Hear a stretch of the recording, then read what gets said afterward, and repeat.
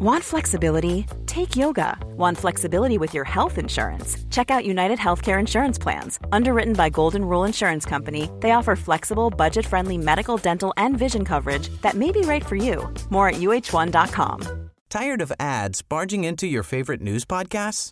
Good news. Ad-free listening is available on Amazon Music for all the music plus top podcasts included with your Prime membership. Stay up to date on everything newsworthy by downloading the Amazon Music app for free. Or go to amazon.com/news ad free. That's amazon.com/news ad free to catch up on the latest episodes without the ads.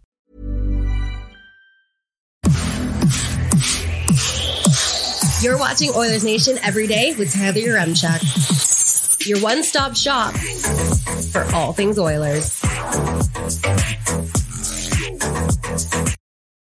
Skinner, Ceci, the coaching, Evander Kane. Who should we blame for that loss last night? Let's get into it with the lead. Welcome into Oilers Nation every day, streaming live on the Oilers Nation YouTube. And as always, from the Sports Closet studio, check them out online at sportscloset.ca or in one of their 3 locations in the Edmonton area, Sherwood Park Mall, St. Albert Mall, or Kingsway Mall. The lead today, Liam, that actually might have been the game of the year. Quinton Byfield earlier in the week scored the goal of the year. Last night might have been the most entertaining hockey game on the NHL calendar this season. That was unbelievable. That was 2 teams who are legitimate heavyweights, but both legitimately flawed in different ways. Just blow after blow after blow. It was awesome. It was awesome. And it was basically like 11 goals were all mistakes. It was kind of crazy, actually. What good, really? Because we saw Boston and Edmonton play last year, and both games were so tight and so close. Yeah, I think they split them, right? Yeah, and the one win was like 3-2. Like, it was tight games. And that's what I expected last night. But what I got was pure chaos. But basically 63 minutes or whatever it was. Like, unreal game. Shame about the outcome, but at least we were entertained until, basically the sun came up because the game started in the middle of the night. Yeah, again, that game was awesome. It's just a damn shame not to do the whole schedule maker thing again, but schedule makers had that one starting at 10:20 Eastern time.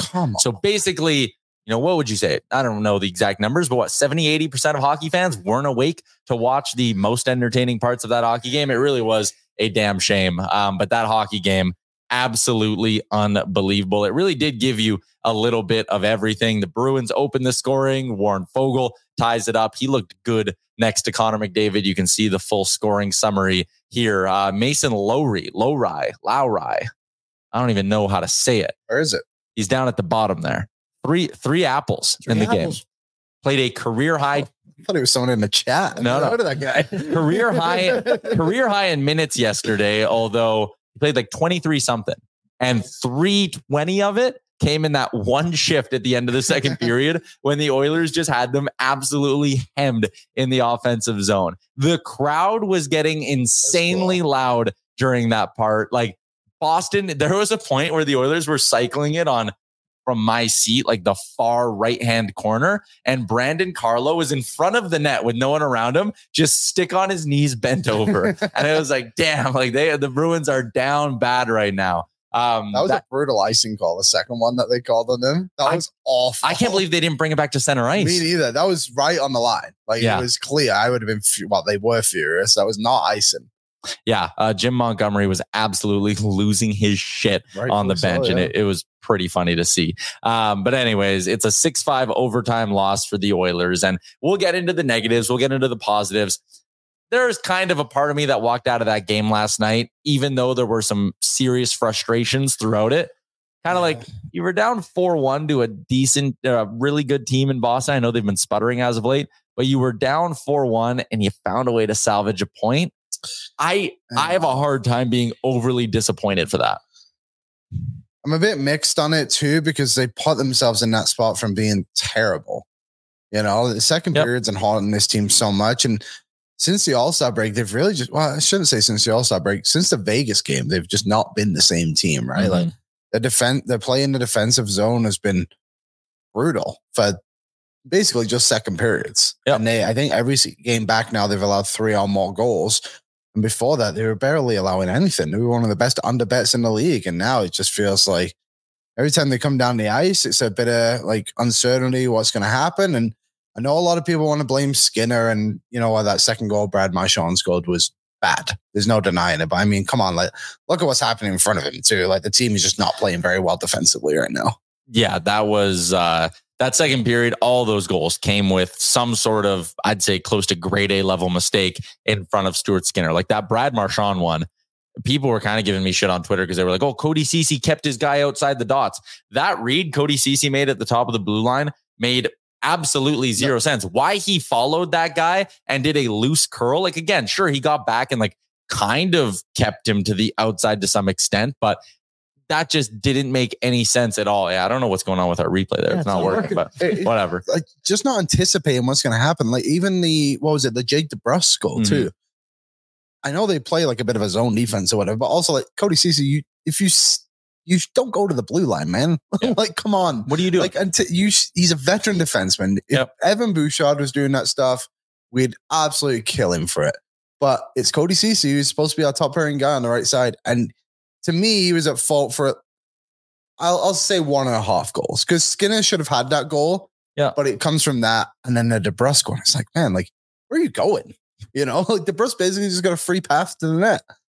Yeah, it was stunning. Warren Foegele puts his second of the game home later on in the second period with about 4.5 minutes to go. That gave the Oilers some momentum because they were great in the final 3 minutes of that period. And then they rolled it over to just a fantastic start in, I don't know what's going on. I'll just give up on him. Matthias Janmark scores with his stick. Wow. That is significant. And then the goal that I'll dub our Douglas Mattress moment of the game, Liam, for our friends at Douglas Mattresses, a locally owned and operated Edmonton company. You can get yours today at douglas.ca/Oilers Nation. These mattresses are handcrafted in Canada, ensuring the highest quality materials and fastest delivery to you. It was a late night last night. I was up bright and early today, but I still feel rested because I got a solid 7 hours of shut-eye on my Douglas mattress. I was mad after the game, come home, head hits the pillow, body on the Douglas mattress. Boom. I'm out like a light, Liam. I sleep good. Kicking and screaming all night. Yeah. Support a locally owned and operated, not just a Canadian, Albertan company. It's an Edmonton owned and operated company. Douglas.ca/Oilers Nation. Corey Perry's goal. That's my moment of the game, man.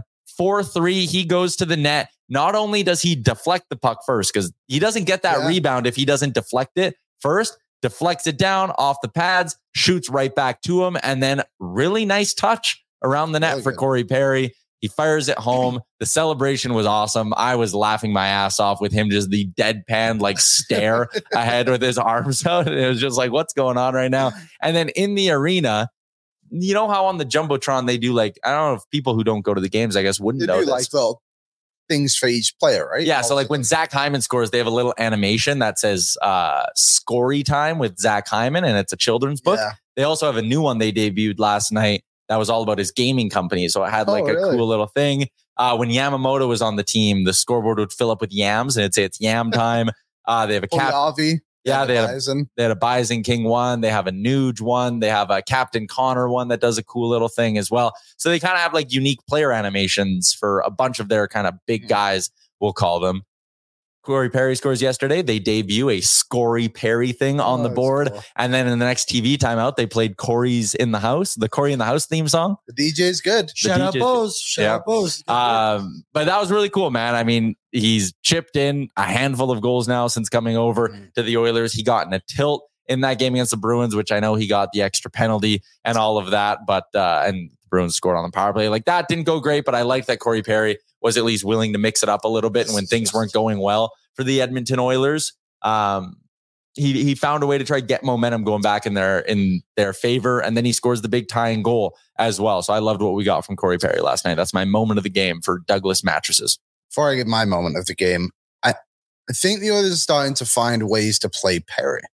I don't think you can just be like, okay, Corey Perry, you're playing on the first line with McDavid and Draisaitl today. Yeah. It's, okay, Corey Perry, we need you for this shift to go and play with A and B, whoever it may be, right? I think he's just a spot guy. I think you can play with him in many different ways. And I think that's the way they got to utilize him the most because he's effective. He's a guy who's going to go to the net and do that kind of stuff, right? So great game by him. My moment of the game, though, is actually going to the opposite team, the opposition team. Jeremy Swayman's glove save on Leon Draisaitl in OT time. Well, that was a game definer because the Oilers win that hockey game if it's not for that. Yeah. So for me, that was the moment that changed, well, the outcome of the game, obviously. But like he was not very good. Neither goalie had banner nights by any means. Like how many of those goals the Oilers scored? Perry would be one. Janmark would be one. Hyman's the next game dying goal, the 5-5 goal Hyman. Those were all Swayman spitting rebounds right back into the slot. Yeah, so there's 3 of the 5. And then Fogle, I think both Fogel's goals were pretty much just Fogle working his ass off to get something going. And then you look at the other end too, and there were just mistakes by the Oilers again. And you know what, like Skinner had some good saves in that game too, because the Oilers just kept leaving like guys like Pasternak open in the slot. And he's like, what are we doing? Like, so yeah, my moment of the game is Swayman, because that you needed your goalie to show up at one point. One other team did. And hey, Skinner, to his credit, had the big stop shortly after as well against JVR, but Swayman was my moment of the game for that glove save. Yeah, man, when the Oilers get a 4-on-3 power play, it feels like a lot of times it should be automatic that they go out there and end the hockey game. That was not the case because Swayman played so well. I also feel like they maybe, like Evan Bouchard missed the net 3 times in overtime. Yeah. And I know that you live by the sword, die by the sword, and they've won 2 games in overtime because of Bouchard's willingness to throw the puck on net. It's difficult to pick corners on an NHL goalie, but that was not a great look. It's interesting how different the power play is in overtime than it is to a regular period, whatever. Like they are willing to just like let Bouchard unleash. He's basically the only person that has like they set him up. And what I didn't like about yesterday too is that it seemed very stationary as well. Like it was just they stayed in their little, call it a diamond, with Hyman in front, McDavid, Nuge, and then Bouchard on the point. They stayed like that and didn't really move from that. There was never a point where McDavid did like that. I'm going to grab the puck, bring it all the way kind of around the top of the umbrella, you could call it, get to the other side, try to throw off the D a little bit. Like it was basically just stationary and either forcing a feed to Draisaitl or letting Bouchard take wild wristers. Like that power play was not a good attempt considering the game was on the line.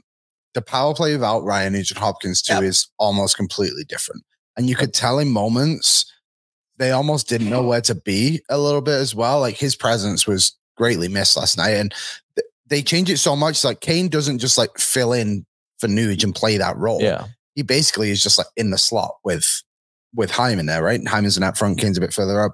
And then that's how they run it. And it just doesn't work. But like, I don't know who, like Nuge is almost irreplaceable a little bit. In just the way he is, you know what I mean? He's very calm with the puck. Like he'll shoot. He's a good passer. Yep. They don't really have another guy like that who can, honestly, I don't think they have another guy like that. There was a play in the first period, Oilers on the power play, where either Draisaitl or McDavid slung a pass right in front of the net and Kane was all alone. And it was just a little in his feet and he couldn't quite hold it and he fell down. I have seen Ryan Nugent-Hopkins cleanly pick up a puck like that and throw it low blocker 100 times, it feels like, in his Oilers career. And I think that right there showed just how much they missed him on the power play. The other thing, too, was coming out of the 4-on-3, what was Chris Knobloch forced to do? Play Evander Kane in overtime.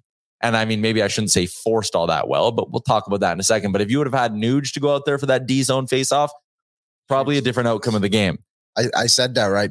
As the power play was going to, I was watching it with my dad, and I said, you know what? If they don't score on this, the trouble is now you come out and they have Pasternak, Marshall, and McAvoy, and the others have fully rested. Whoever they are. What was it? McLeod, Kane, and Nurse. Like 3 good players. Don't get me wrong, but like that's a big difference in talent. I was chatting with someone yesterday who was like, "Why would Knobloch?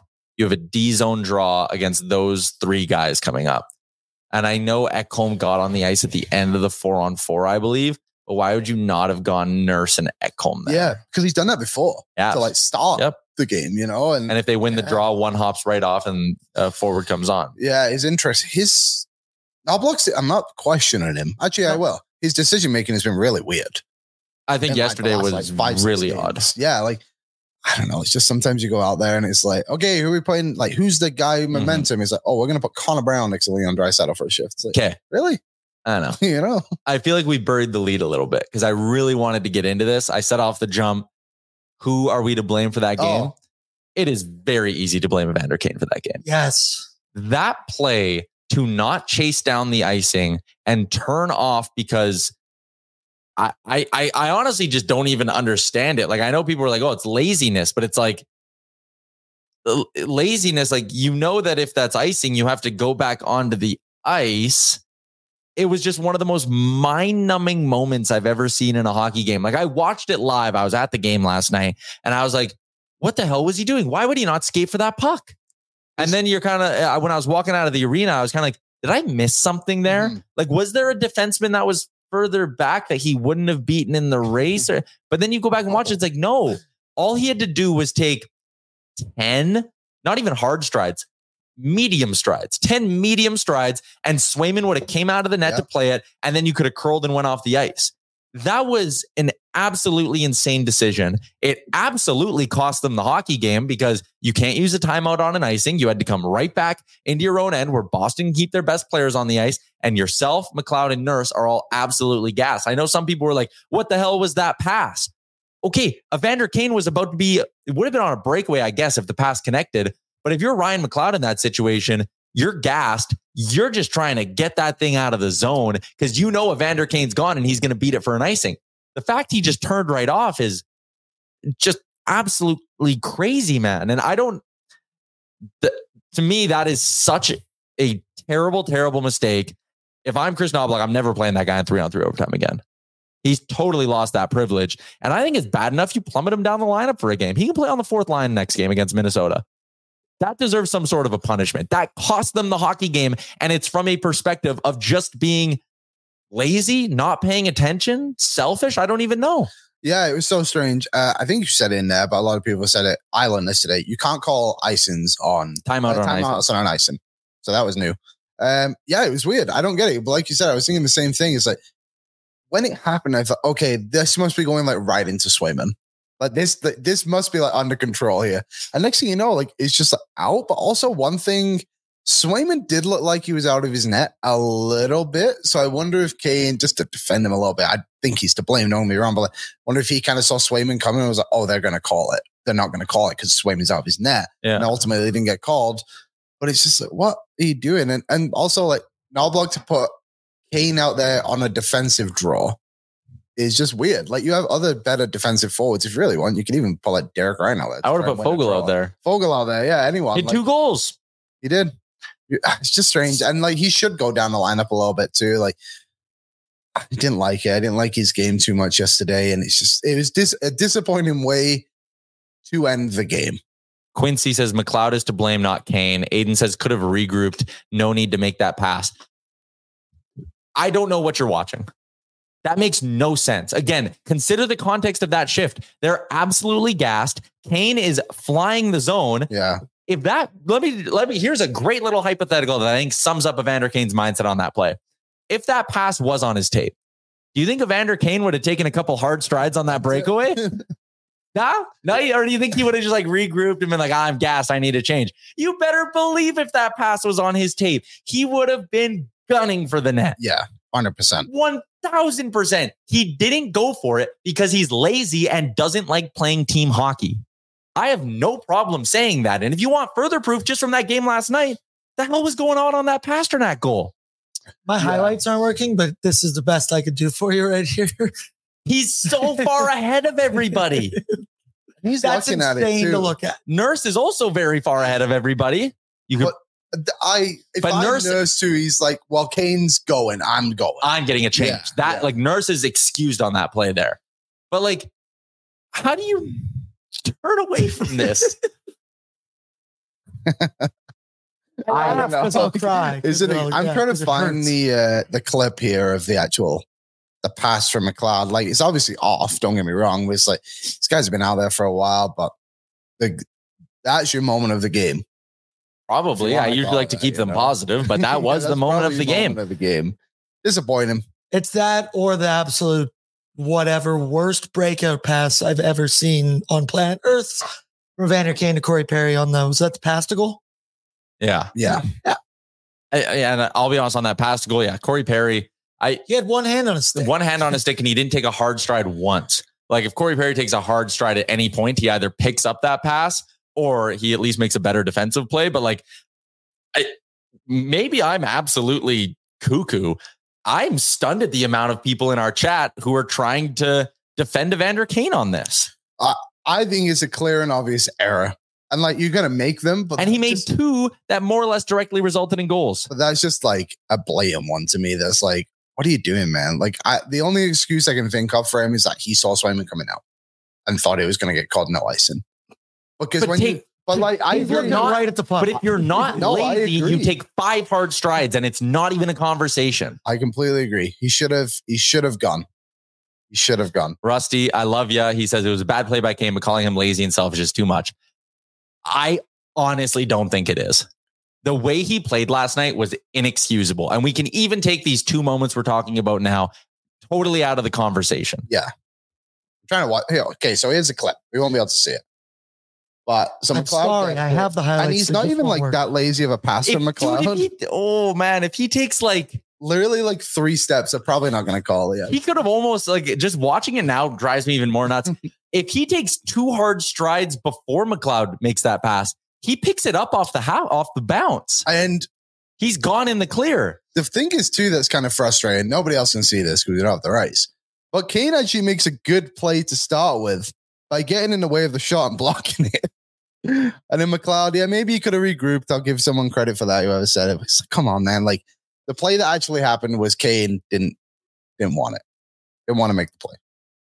Oh, that was a terrible play. It's inexcusable. Remember that? It was like 10 years ago. And the Oilers played the Predators in a game at Rexall Place. And there was a power play. And the Oilers had a 2-on-1. And Andre Kostitsyn just like went off the ice. And their assistant coach was like jumping up and down, being like, what are you doing? I do remember that. He didn't last much longer in it. No, he didn't. Oh, well. We got a point after being terrible for a period. Do you want to turn this into a positive? I'm very frustrated right now. Well, I'll turn you for. Yeah, I want to get positive. Warren Fogle was really good yesterday. He was unreal. Guy, I was thinking, it's like, what is the biggest difference between why he has so much success? Like, it's obvious that he plays with Draisaitl and McDavid, and that's going to help. But like, I think he needs organized chaos. Like when he plays with Holloway and McLeod, it is just chaos. Like you do not know what's going to happen. Yeah. But he can kind of just be like, all he needs to do with with McDavid and Hyman is just kind of work hard and get pucks, and then they will find him. Yep. And then he's like, oh, I have all this open ice. I'm just going to go to the net as hard as I can. And he's very good at that play of just really driving and pulling it in front. He almost scored a couple more last night. I cannot see a scenario now where you can't play that guy in the top 6 every night. Like for me, you play. So hypothetically, they go out and get a top 6 guy, Gensel, Eberle. He might be better than Eberle right now. Right. It's 5-on-5 scoring would tell you it would be. There's a lot of like the 2 guys I would upgrade over Fogle would be Buchnevich and Gensel. That's not breaking news. Those guys are really, really good. If you get either of those guys, I think you have to get a legit 3rd-line center who can clearly play similar to help Fogle. Because McLeod, it doesn't work, right? And then you can have McLeod on your left wing and your second line if you want Kane, whoever it may be. Fogle, if you get your top 6 guy as well. Well, let's get into it with our Sherwood Ford Giant question of the show, Liam, because it ties in to exactly what you're talking about there. The Sherwood Ford mobile service van will come to you in the Edmonton region for a bunch of things, even a winter tire swap. I mean, we're slowly getting to the point, probably about a month and a bit away, but you can start to think about getting those winter tires off, which is a great feeling. When that time comes, Sherwood Ford, the Giant, can take care of you with their mobile service van. They do a ton of other things as well. You can head to their website or give them a call, 780-449-8040 to book the mobile service or the free valet pickup and delivery, which is another great feature. It's a laundry list of great reasons why Sherwood Ford the Giant should be your next dealership. Also, our friends at Sherwood Power Sports and Marine are opening up like in the next week out in Sherwood Park. So need to keep plugging that because that is going to be very exciting. Your home, your exclusive spot for everything Yamaha out in Sherwood Park. It is going to be an awesome building to get you hooked up for your favorite outdoor summer activities. Our Sherwood Ford Giant question: should Warren Fogle stay in the top 6 when Ryan Nugent-Hopkins is back? See, I made a YouTube poll as well. How many other languages can I say? Yes. There's 3. That's all I got. That's all I would know as well. I mean, McDavid, Fogle, Hyman was really damn good. You could throw Nuge with Draisaitl and McLeod.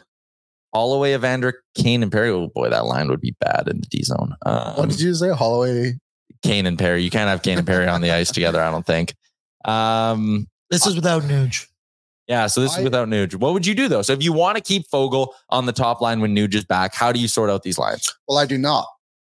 I want him to play with Draisaitl.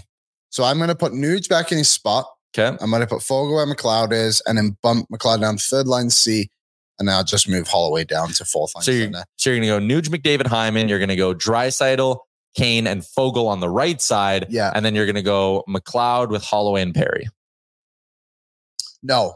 Janmark. I'll just keep Janmark there. I think Holloway, I need Holloway on the fourth line because I need some speed and skill.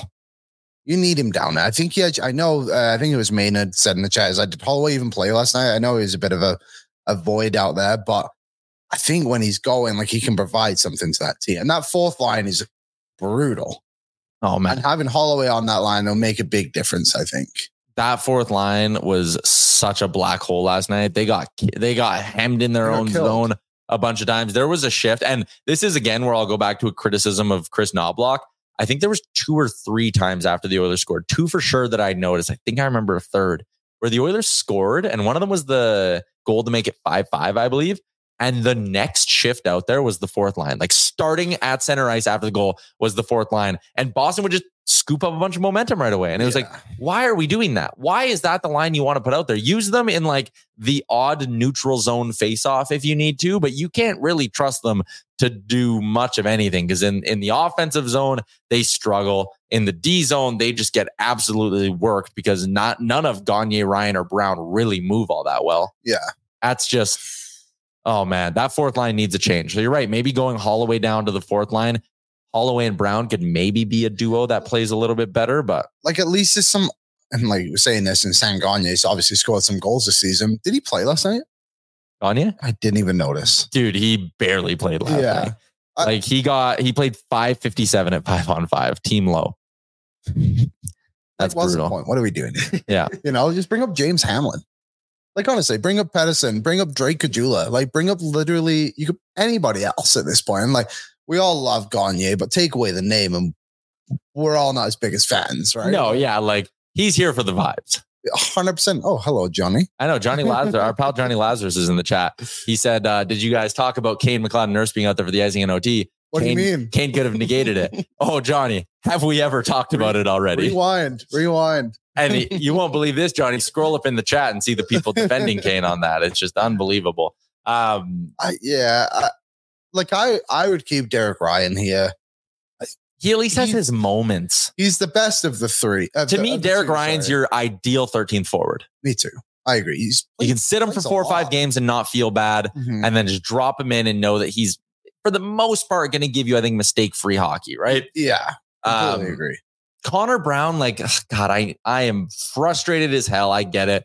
When Nick Alberga is sending out tweets being like, Austin Matthews has 50 goals before Connor Brown has one. Yeah. Oh, he was in the chat just being a dick. What Pete Blackburn tweeted out last night. Did you see that? So Matthews obviously scored his 50th last night in Arizona. And he pulled up 3 different tweets. One of them was Nick Alberga. That's why I reminded, but it was like, Austin Matthews scores his 50th goal of the season. He's now on pace for 77. The next one was Austin Matthews scores his 50th. Now on pace for 76. And like, someone else said 78. It's like, what is it? Going on? What is the answer here? So, yeah, shout out Austin Matthews. Credit to him. I mean, that guy knows how to score goals. It's kind of unbelievable. It'd be nice to have him on the team when he's here in 4 years when he leaves. Dr. Carpy, he's here for the vibes. I guess this is Cabo San Lucas, not a hockey team. Sam Gagner should be your 14th forward. His vibe check should be in Bakersfield. Yeah. Vibes. And bring him up. Bring him up for the playoffs. Yeah. Let him be. Listen, I'm not excusing. Like, yeah, we just said if his name was anything else, we'd probably be a lot harsher on him. But he's also a part of a more collective problem, I would say. I agree. But I do think like adding some more forward depth to this team, even in a game where they score 5 goals against the Boston Bruins, it's apparent they need more forward depth. And I do think they have some pieces that can contribute to a solid bottom 6. But I do think like if you were to get one more high-end third line player and you can bump Holloway down to be your 4C and you had a fourth line, like is a fourth line of Derek Ryan, Dylan Holloway, and Connor Brown terrible? or because you have some speed. But he's not ideal. Like, I know Boston kind of misses some plays, but Trent Frederick plays in their third line. He has 15 goals this year. 16 now. Yeah, you're right. So it's like the Oilers can barely put together 16 points with that fourth line. You know what I mean? Like, they really need an upgrade. And like, if push comes to shove and you get to the deadline, it's like, okay, we have Ryan, Holloway, and Brown. I don't think it's like the worst thing in the world. But also, you said this a couple of weeks ago about the top six. Like, experiment with Fogle in there. See if he can actually do it. He comes up and he does it. Just call up some guys from Bakersfield. Like, see what they can actually do. You've got, 15 days here now? Give him a run. Like, maybe Lane Peterson comes up and catches fire. Maybe he, like, sticks around and he's good. Like, we don't know because they're not doing it, because instead they're keeping in Derek Ryan and Matthias Janmark because they kill penalties, which is now allowing a power play goal for, 6 straight games. Yeah, PK stinks. It's brutal. And it's just like, come on, give these guys a chance. Like, they've experimented with Lavoie. I think he had a run. Maybe he can come back up and do something else. But I would honestly give some other boys a chance here. Of the 12 forwards, we'll include Nuge in this. So of the 13 forwards, we'll say currently on the roster. Okay. How many of them would you actually be comfortable with being in the lineup night one of the playoffs? So Fogle, McDavid, Hyman, boom, lock. Kane, Draisaitl, McLeod, locked. Holloway's a lock. Perry's a lock. I guess everyone but I would honestly be fine with, I'd be confident with Brown in the lineup. Like, I know that if he's a fourth line winger, sure. So Connor Brown, you're in there. Do you think you can have both Connor Brown and Derek Ryan in the same lineup? No, I don't. I've got Nuge in there as well. So we're debating if you have Connor Brown and Derek Ryan, that's forwards 10 and 11, more or less. I would only be uncomfortable with Gagne and Ryan in the lineup because of their foot speed. At least Janmark, I think he's more of an American League player right now, but I don't know. It wouldn't be for me. So then is it fair to say you can have one of Janmark or Ryan and one of Brown or Janmark and one of Gagne and Ryan? Sorry, one of Janmark and who? Brown. Yeah. Right? PK specialist. Yeah. Probably not going to score all that much. Janmark's maybe a little more trustworthy, but Brown, I don't know, maybe creates a little bit better in terms of chances. Obviously, I know not goals, but in terms of chances, Brown creates a hair better than him. And then Gagne and Derek Ryan, it's Gagne, you're just looking for someone who makes plays. Derek Ryan at least brings you the penalty kill side of things, also makes plays, but Derek Ryan's definitely better than him. So do you think that's fair? Yeah, I think that's probably a reasonable way to. So then you need to go get 2 forwards ahead of the deadline. There we go. Go Ken. Giddy up. That shouldn't be that difficult, should it? This is the 1-year anniversary of when Bob Stauffer called him out. I saw that. And then he went and got Ekholm. 6 days later. That's the thing. I'm not in panic mode by any means. The team is perfectly fine. They're going to go into playoffs and they're going to be a good team. But there's clearly some faults in this lineup.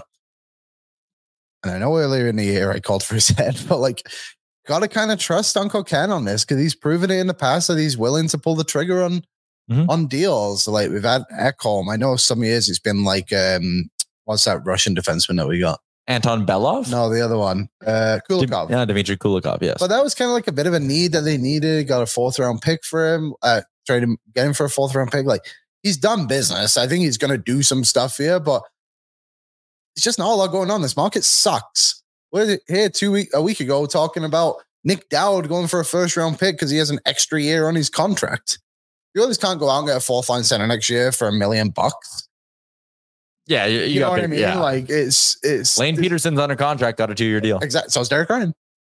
Contract comparable on cap friendly is Derek Ryan for Nick Dowd. So there you go.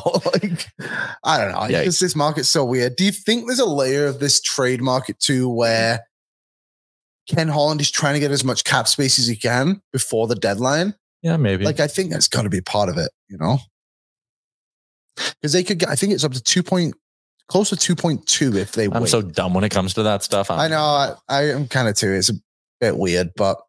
Which is not helping our whole, these guys don't know what they're talking about narrative. Well, to be fair. We're not trying to pretend to be something we're not. Definitely not me. No. Definitely not me. No. Anyways. Let's keep moving along with the show here. What else we got? Well, we spent. It piggybacks off of what you just said, the market. Yeah, I think we've dissected that game last night enough. We're pissed off at Kane. I don't understand the people in the chat who love standing up for that guy, but whatever. Skinner wasn't good by any stretch. He's had a couple of rough games. Got to get him sorted out. Chris Knobloch made a bunch of really weird, if not bad decisions as the team's head coach last night. So there you go. That's kind of the main. Oh, but the comeback was absolutely electric, and this team continues to be elite in the third period. Yeah. The only thing I'll say is it's clearly evident that Skinner's play is dictated off how the team plays in front of him. Like, I think he can steal games for us for sure, but like, they've got to be better to help Skinner. They can't just allow David Pastrnak to come in to his lot with like one defenseman on the ice and think this will be great. Hopefully Skinner saves us. And then, there you go. All right. Couple things to get to here quickly. The Charm Diamond YouTube chat. You guys have been absolutely on fire so far today. Charm Diamond Center is proudly Canadian owned. You can check out their large selection of Canadian lab grown diamonds, mine diamonds, and you don't have to pay until 2025 with their instant in-store financing, OAC. Head to charmdiamondcenters.com to not just check out their in-stock inventory, but also find out a little bit more about the Masterpiece program at Charm. You can get a custom ring built and delivered in less than 4 weeks, and it all comes with their unbeatable pricing policy. Charm Diamond Center's YouTube chat, our pal Johnny, he's firing us a lot of questions in there. Johnny Lazarus putting in some overtime today for the company, making sure our show's got some topics. He said, do you blame Skinner on the Pastrnak goal, or is it just David Pastrnak being David Pastrnak? That's just a terrible giveaway by the Oilers, Kane Perry duo there. And then you give David Pastrnak that kind of space. He's scoring most of the time. And it's the same with Marchand too. When he scored, like, it was a bad goal to allow, but at the end of the day, it's not like Dante Heinen's coming down the wing and sniping one on you, right? Like, Pasternak's one of the best goal scorers in the league. Sometimes they're going to score goals, and that's all it can be. I think Skinner was not good last night by any means, but I blame, again, the play in front of him. Yeah, that's fair. I'm checking out some other things. Mr. Burns said we can battle it out over arcade games on Saturday, Tyler. I'm excited for our party at Greta coming up this Saturday. BOA watch party happening downtown at our usual party spot at Greta. Pregame show going to be going live from there as well. You can get your tickets now at nationgear.ca. The prepaid shot when Edmonton buries their first goal. Free swag at the door, and that ticket you're buying, it of course all goes towards a good cause as we are in support of free play for kids with this event. So it's a Saturday night, doors at 7:00. Pre-game show will be kicking off right about then as well. And then we'll be partying late into the night after an Oilers dub. Let's get to our rumor roundup for today, Liam. It is brought to you by Star Mechanical. Check them out online at starmechanical.ca. Usually it's the guest line for Star Mechanical, but we're doing things a little bit differently today. We had Frank on the show yesterday, and he teased a little bit of his new trade targets list, but it finally dropped today. So let's take a look at the new look top 10 on Frank Saravalli's trade targets board. Okay, Hanifin, obviously not a fit for the Oilers. Chris Tanev, I think could be. And I think they'll get him. I really do. I think that's the guy. With T's too much. They're in too deep. So here's where I'm just a little bit. Didn't Frank say it wasn't their priority yesterday? I don't remember. I'm quite certain that's what he said. I would like to see Tanev as an upgrade on CC. And if it costs you, a first round pick because you need Calgary to take back CC as well, then so be it. I also think Calgary could look at Cody CC as, okay, don't laugh at me for this comparable, but their line of thinking with getting Kuzmenko in the Lindholm deal. I thought the same. It was an asset for next year. Right? It's like an asset for next year. You test drive him. If he fits, you keep him. If next year goes really, really bad, you keep half of the deadline and move him.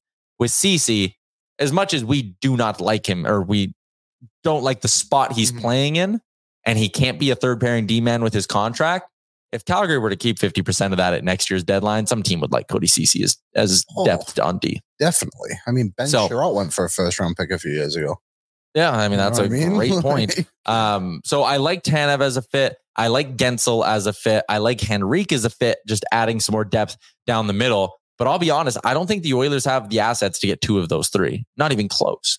I think you have the ability to go get one big ad on the blue line and then like a small medium ad up front, or you can make your big ad up front and you're doing small medium on the blue line, or just straight up small on the blue line. Sorry, who's your third player in there?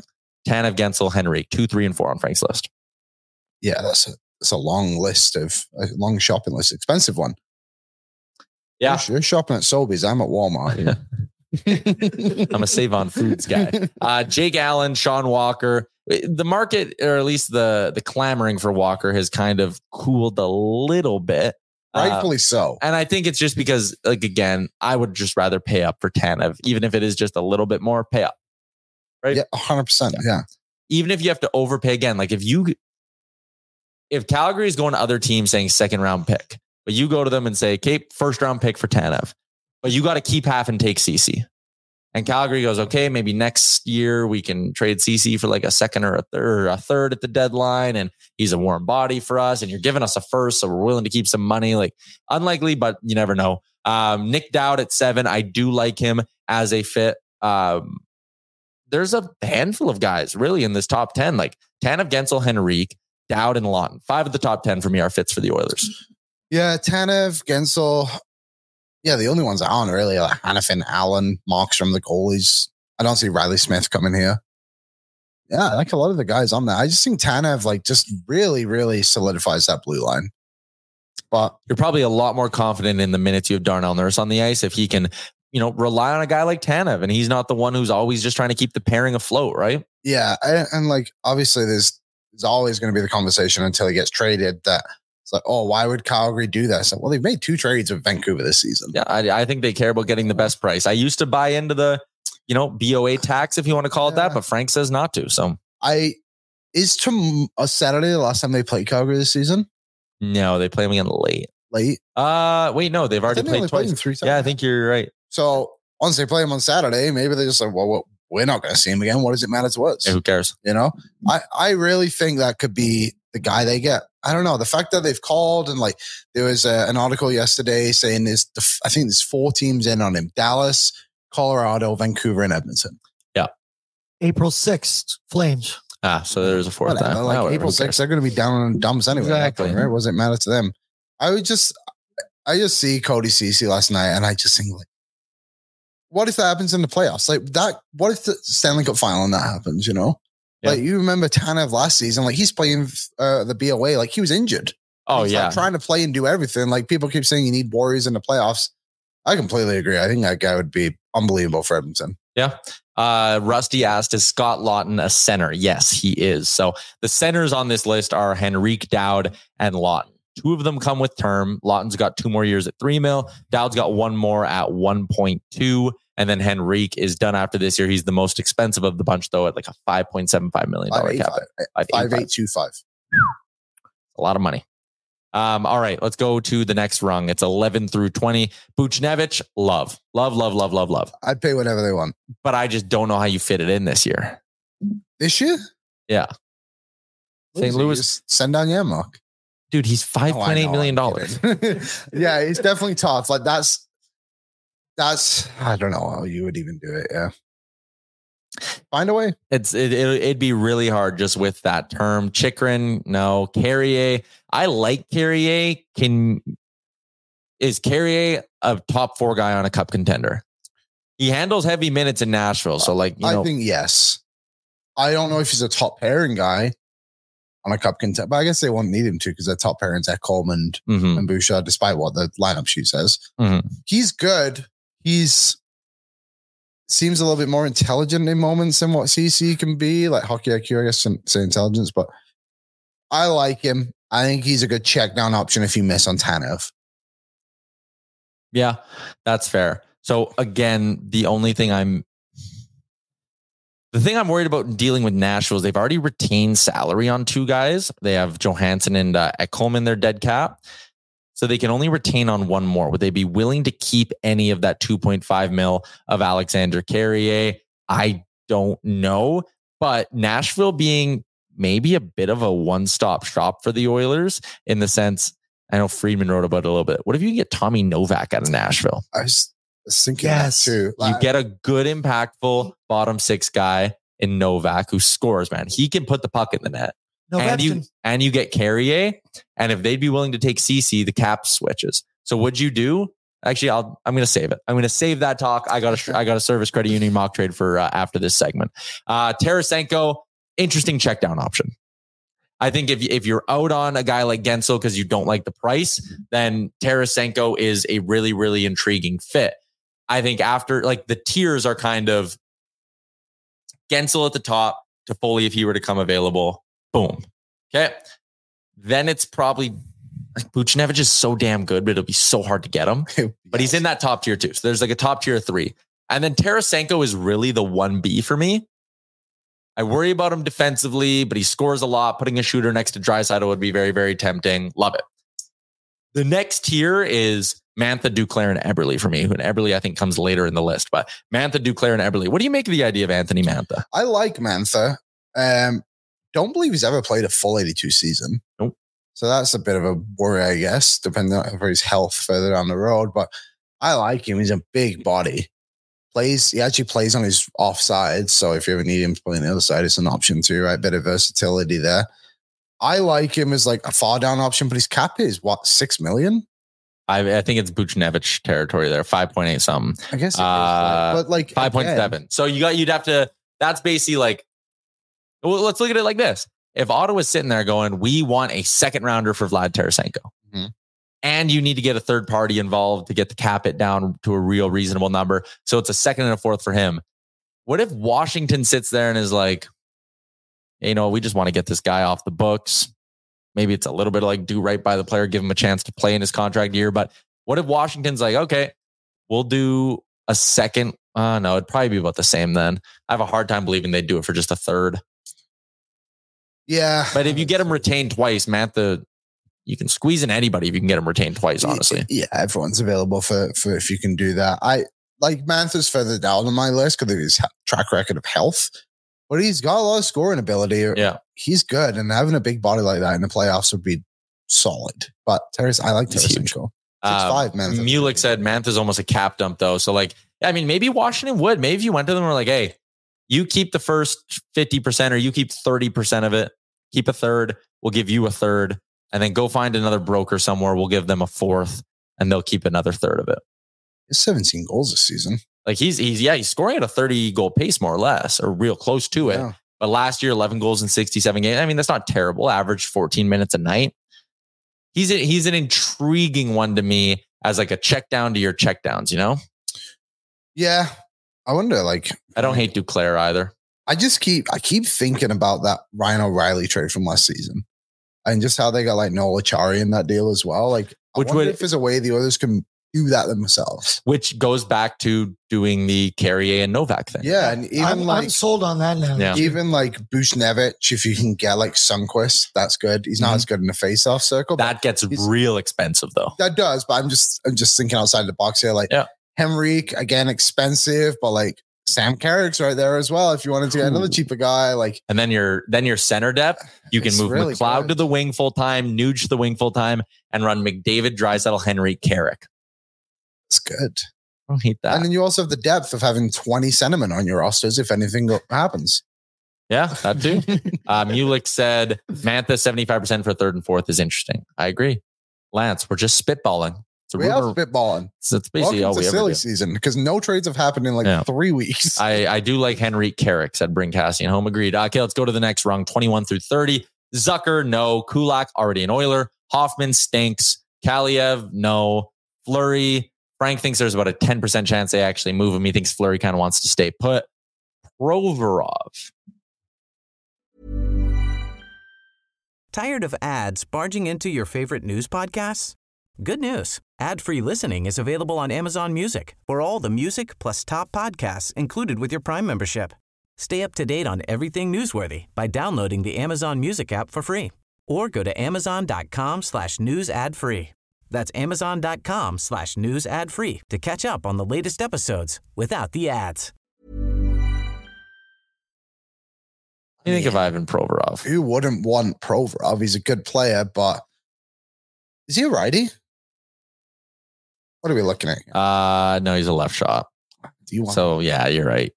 And if he was a righty, I'd be more intrigued in that. Salary's already retained on him too. But if Columbus were to keep it again, it's from 4.75 down to like 2.375. Nah, probably not a fit. Not a fit. No, I don't think so. Jordan Greenway, again, I like the player if you were to make him like a bottom 6 ad. Expensive, isn't he? But he's expensive. I don't like the cap hit. $3 million for this year and next. You're not adding a $3 million bottom 6 guy. So I am totally fine with no, I stay away. Brandon Duhaime, Morgan Frost, but the one we skipped over there is Jordan Eberle. Yesterday, I was at the Oilers game. Yep. Met. You see him? No, I did not see him. But I was sitting by a gentleman. I hope I'm not messing up his name. I think he said it was Dallin from Saskatchewan. Watches our show. Oh, welcome. But yeah, was sitting next to him at the game, and he wanted to know. He was like, Eberle or Gensel? He's like, which one would you go get? Oh, Gensel. Well, it's Gensel, but okay. Let me just give you my line of thinking here. All right. Gensel costs you 2 firsts. Plus a 4th to get a third-party broker involved. Yeah. Eberle maybe costs you 1 first, right? Maybe. And a 4th to retain? Maybe a first. Yeah. Yeah. Do you have any, so different. Right? Okay. Do you have any hope in hell of re-signing Gensel? No, you cannot afford him. Is there a chance you could re-sign Eberle to a hometown sweetheart deal to end his career here? Definitely. But how old is Eberle now? Like, I like Eberle. I would welcome him back. He's 33. I saw someone earlier saying if it wasn't for the sentimental value, we wouldn't be considering Eberle. This is just like Gagne, but it's not. Eberle's still productive. Eberle's been a good playoff performer. Like Ryan I would says, definitely welcome him, but I'm standing by my point. I really think Warren Fogle can be a top 6 winger on this team consistently. he can, but again, adding the depth is important. Yeah, like getting Eberle isn't replacing Warren Fogle or upgrading Warren Fogle. Getting Eberle is just adding depth. Yeah, that's probably fair. Yeah, I wouldn't mind him. It's interesting. I mean, 20, yeah. Where's Seattle at right now? They're out of the playoff picture, right? Yeah, they are. I mean, if you want to put Eberle on your third line, and go ahead. But then it's like, oh God, are you giving up too much for a guy who's on your third line? But then again, the market's stupid. Mm-hmm. Like, apparently everyone's worth a first round pick nowadays anyway. Yeah, so. and I shouldn't even say Seattle's out of it. I mean, a couple points, and if they win their game in hand, they're right there with St. Louis and Nashville. So they might even want to hold on and try and make a push. I think we have 10 more players to go through in the trade targets list here, 30 through 40. But did Frank's list go that long? Oh, it did. John Merrill, Tessier, Merzlikins, Sealer, D'Angelo, no. Kevin Hayes, not happening. Roslovic, no. I mean, I'd like Hayes. To Edmonton, or just in general? I have a funny feeling he's just not going to get moved. But even to Edmonton, I wouldn't hate him. Good third line center, but you're paying a lot to get them to retain. I feel like St. Louis is just going to get to a point where it's like, we have 6 guys available, and now we've moved 1, and now we're happy. Yeah. You know, I feel that's probably where they're at. LeBanc, no. Zegers, like obviously not. So nothing really going on at the end of Frank's list there. But that is our rumor roundup for our friends at Star Mechanical, Edmonton's #1 plumbing and heating company. They are locally owned and operated, and they've been doing some fine work for the last couple of decades all around the Edmonton area. Liam, let's get to our mock trade. I'm going to throw you one here. The trade is fake, but you know what's real? Money you can win with the Service Big Share contest. It's back for a 6th year with your chance to win $1 million just by saving money. Anyone can enter by becoming a member and saving with Service. Every $500 saved gives you 5 entries into the Service Big Share contest. You can even transfer your existing savings to Service for a chance to win $1 million. The contest ends April 30th, 2024. Skill test required for rules. Visit service.ca/win. All right. Let's try to get Carrier and Novak. What are we giving up here to do this thing? So I think part 1 of it is if you're getting Carrier, you are moving on from Cody Ceci. You view Carrier as a Cody Ceci upgrade if you're the Oilers. So Ceci's got to go back.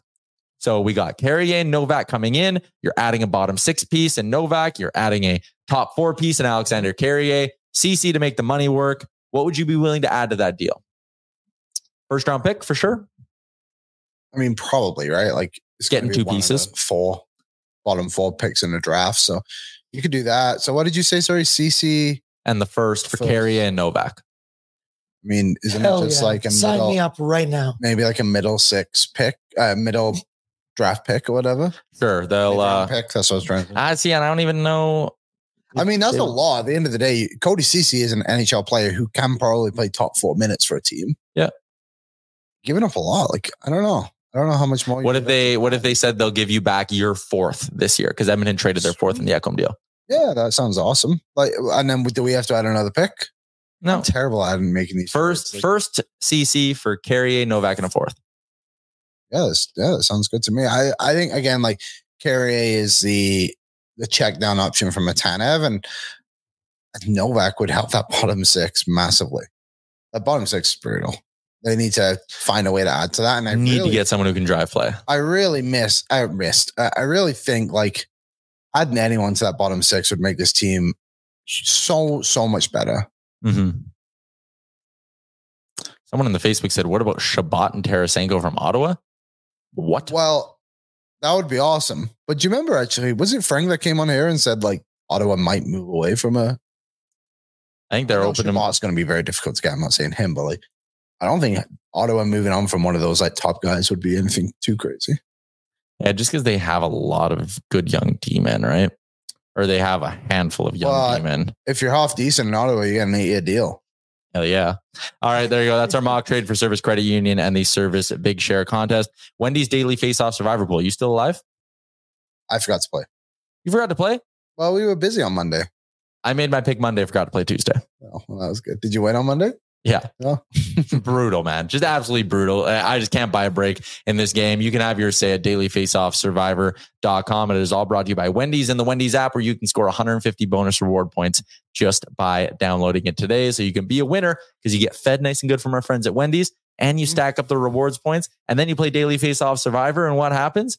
You start racking up more and more points. You win some prizes. It's a win-win-win situation. What do you like tonight? Pasternak to get, he only had 4 yesterday, so 4.5 shots. That number's high. Florida to beat Carolina. Sure, that sounds like a good one. Yeah, that's I'm gonna go Tyler Seguin point. Ooh, that's a good one. He's like point a game this year, close to it. He's had a great year. Mm-hmm. Him and Duchesne have been unreal in Dallas. Tyler Seguin, what a career that guy could have had. I mean, he's had a good career. Don't get me wrong, but like, felt like that guy was just like destined for stardom. You know what I mean? Yeah, he had some really good seasons. Who had a better career, him or Taylor Hall? Taylor Hall. He has an MVP. But he has a Stanley Cup. Yeah, but he was like a healthy scratch. Almost 1,000 games for Taylor Seguin. 900. Jesus. Time flies. When you're having fun. Remember the Taylor versus Tyler debate? I do. Who would you rather have now? Hey, well, you know what? Let's flash forward to next year's NHL trade deadline, Liam, when we're getting the Taylor Hall hype train going. Again? Hey, done this a few times. He'll be in the last year of his deal, $6 million, twice retained. I mean, they're definitely going to move out on him. I would welcome Taylor Hall. Hey, if we're bringing back Eberle, we may as well bring back Hall too. What do you give up this summer if Chicago? Magnus Poyavi. What if Chicago calls you up and it's like, hey, we'll take Campbell off your hands, and you go, okay, yeah, take Campbell off our hands, but we'd like gently use Taylor Hall back in that deal. Boy, I don't know. I mean, I'd probably give up a few picks because you're getting a good NHLer in return, right? Ready? Rapid fire. First, Broberg, Campbell for Taylor Hall. First, Broberg, Campbell for Taylor Hall. Yes, but I would like a pick back as well from... no, I wouldn't do that. First to get rid of Campbell, Broberg for Hall. Yeah, I guess it is like... First plus to get rid of Campbell. Yeah, I guess that's not even a full value kind of thing, you know?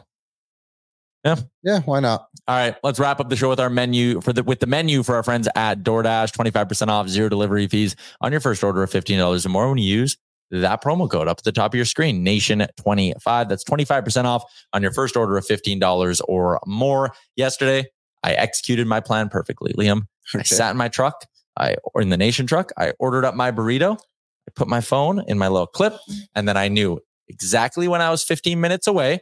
I hit order, pulled up to the burrito shop, walked in, ready to go. Boom, out, eat my burrito at home. I was my own DoorDash driver, which is a nice thing. It's not just always delivery. You can use it to your own advantage. Also, the Double Dash feature lets you add a second stop to your delivery with no extra fees included. DoorDash, dash that for the win. New Nation Real Life today. We're going to have a full recap of our Nation vacation out in Arizona. We're obviously going to be talking a little bit more about the Oilers game last night. So a lot going on the Real Life podcast. I'm sure we'll get into a handful of different tangents there as well. And that's about it for today, I think. Hey. Notebook. Oh, the notebook is dropping today. Yes. New trade targets list. We got to dissect it too. So it'll be Coombsy, just you and Coombsy today. No Zach Lang. All right. AB and Coombsy dropping some fresh content later on today as well. That's a wrap on today's edition of the show. Tomorrow, Friday, it is a game day on a Friday. The Oilers have back-to-back sets, or a set of back-to-backs this weekend. So it's assured for Giant Game Day. Jay's going to be here. Betway Game Day Betting Challenge, all of that good stuff, all from the Sports Closet Studio. Big shout out to everyone in the Charm Diamond Center's YouTube chat today. We had a lot of fun. We disagreed a little bit. I don't mind that though. It's okay to get a little bit spicy. Tomorrow, we'll just set our sights on an Oilers game against the Wild. Calvin Pickard expected to start for the Oil, according to Jack Michaels. Good. Still no RNH. Bad. Well, I think he'll be. It's a practice day. He'll be back. I think he'll be back. All right. But Calvin Pickard expected to start tomorrow. So we'll have a full game day breakdown tomorrow at noon Mountain Time. We'll chat with you then. Tired of ads barging into your favorite news podcasts? Good news. Ad-free listening is available on Amazon Music for all the music plus top podcasts included with your Prime membership. Stay up to date on everything newsworthy by downloading the Amazon Music app for free or go to amazon.com/news ad free. That's amazon.com/news ad free to catch up on the latest episodes without the ads.